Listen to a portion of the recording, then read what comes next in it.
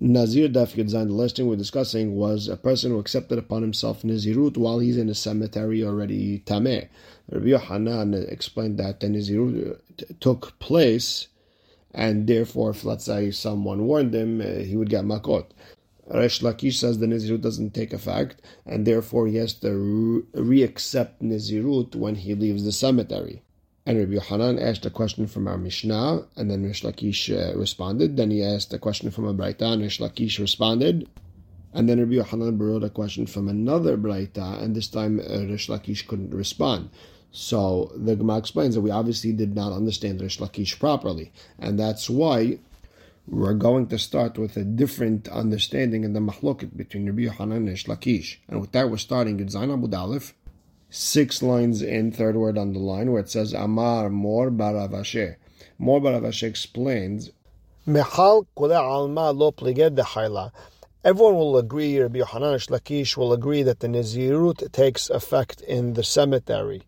Everyone will agree to that. Ela ki pligeh, what's the mahloket? Le milkeh, whether he's going to get makot. If they warn him to leave the cemetery and he doesn't leave, does he get makot or not? That's one way Tosfot explains it. Another way to explain it is if he drinks wine, does he get makot? If he's drinking wine in the cemetery, does he get makot or not? Rabbi Yochanan sabar kevan dechayla, like Rabbi Yochanan held, it took effect, and therefore he gets makot on the tumah. Veresh Lakish savar, Resh Lakish held, lo lakeh v'chayla, he does not get makot for the tumah, but it still takes effect. The pasuk is coming to say, not just he doesn't have to give a korbanot, but also even the makot, everything. So now the Gemara is going to ask all the questions we previously asked, but they're going to ask it based on what we now understand.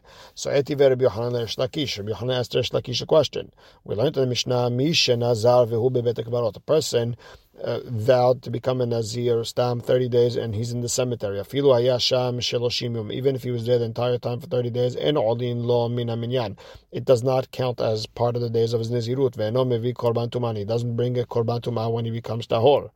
And we understand that korban tumah hu delo maite. He doesn't bring a korban for being tumah ha milka lakel, but he does get makot. So the Gemara explains, bedin hu delit neresh. Lakish will tell you, really technically it should say that eno loked, that he does not get makot for the tumah.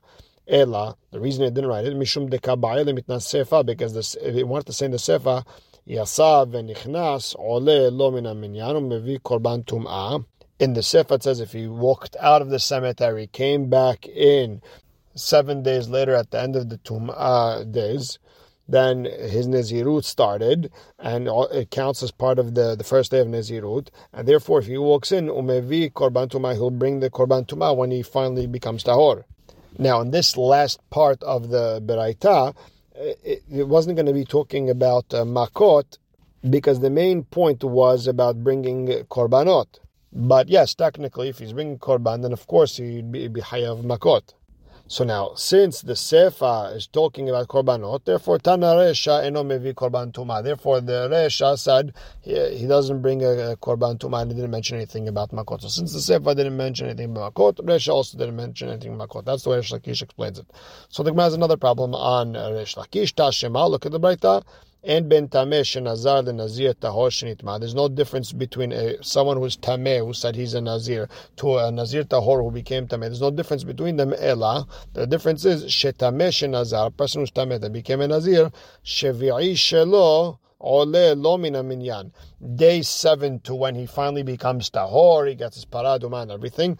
That counts as day 1. V'nazir tahor shenitma. But if a person, a nazir who's tahor, and then all of a sudden he became tameh, and shevi'i shelo ole lo min haminyan. His 7th day, when he gets his paraduma, that doesn't count as day 1.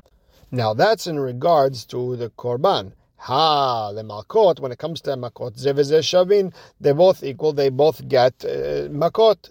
The same way, if a nazir tahor became tameh on purpose, he gets makot. Same thing, a tameh who became a nazir and they warned him and he's not listening, he should also get makot.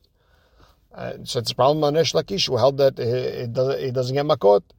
Amar le, so Resh Lakish will tell you, lo, your diuk in that Braita is totally wrong. It's letigla hadze veze shavin. When we tell you that if the only difference is the seventh day counts as day one here, but not for him. Okay, but when the diuk is in regards to the haircut, not in regards to the makot. So the Gemara says, fine, but aval le'inyan malkut mai. Okay, when it comes to makot, what's the halacha, Resh Lakish? Ze loke veze eno loke. This one gets makot, this one does not get makot. Then litniyeh, it should say it in the braita. It's such a big chidush, it should say it in the braita. So again, Resh Lakish would answer, betakante kamayre, bekilkule la kamayre. That braita was only talking about how he fixes himself. He brings his korban, he takes a haircut, but it wasn't talking about him messing up and being hayav makot. And the Gemara asks another question. Tashema, look at our braita. It says, Mishaya tameh venazar. A person who's tameh became a nazir. Asur legalech v'lishtot yain. He cannot shave his hair, drink wine. Ve'im gilach v'shata yain. And if he did shave his hair or drink wine, v'nitmal metim or became tameh metim, harez sofeget arbaim. He gets 40 lashes, and this goes exactly against Resh Lakish, and it's so blatant. What's Resh Lakish going to say? And the Gemara ends off, you're right, Tiyufta, this would be a problem on Resh Lakish. Next. Now, there's a famous halacha that if a person walks into the Beit HaMikdash when he's tameh, if he does it on purpose, he's hayav karet. And if he does it by mistake, he has to give a korban ole ve'yored, depending on the price. And if he walked in tahor, but for some reason he became tameh by honest, something out of control. If he was there long enough to bow down, to bow down, then he'd be hayav karet. Anything less than that, he's not hayav karet.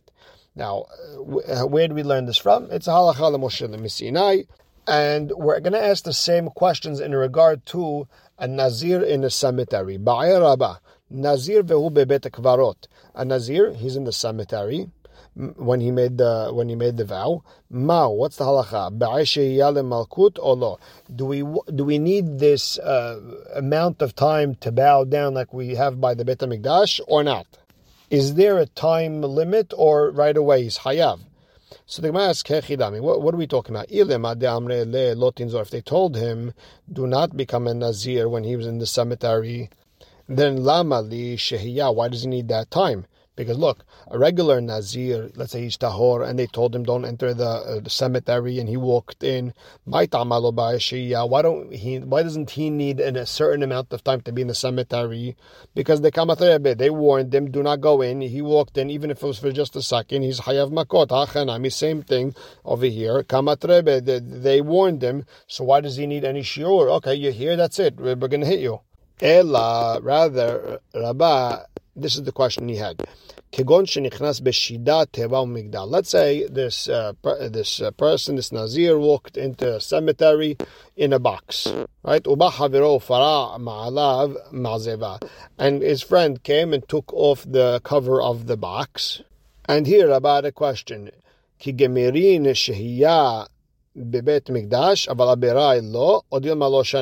When we learn this concept of waiting enough time to bow down is only in the Beit HaMikdash, but outside the Beit HaMikdash, there's no set time, or maybe it doesn't make a difference whether it's the Beit HaMikdash or anyone else. The amount of time to wait of doing an Avirah is just the amount of time it takes to bow down. Which one is it? And he ends off teko. He's not sure.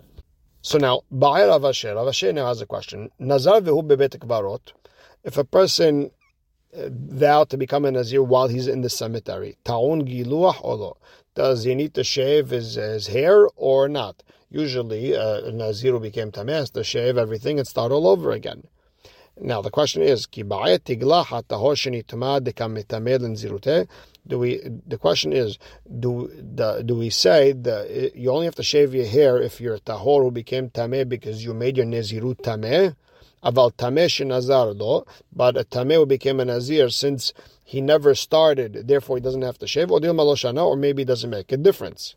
So the Gemara is going to try to bring a proof from our Mishnah. So Tashema, Misha Nazar vehu bet kvarot. If a person vowed to become a nazir for 30 days and he's in the cemetery, afilu hayasham shloshim yom, even though he's there in the cemetery for 30 days, and no ole lo min minyan, it doesn't count part of his nazirutes, ve'eno mevi korban tumah, and does not have to bring a korban tumah. And the diuk is korban tum'ahu de lo maite. He doesn't have to bring a korban tum'ah, aval galu hebaya, but he has to shave. So you see that he does have to shave. The Gemara says no. Could be matam ka'amar. Could be the Mishnah is talking in a way of what's the reason? Meaning, ma ta'ameno mevi korban tumah. What's the reason he doesn't have to bring a korban tumah? Mishum de lo ba'i galuhe, because he doesn't have to shave. So it could be just talking in a different way. So the Gemara tries a different answer. Tashema, we learned in Abraita.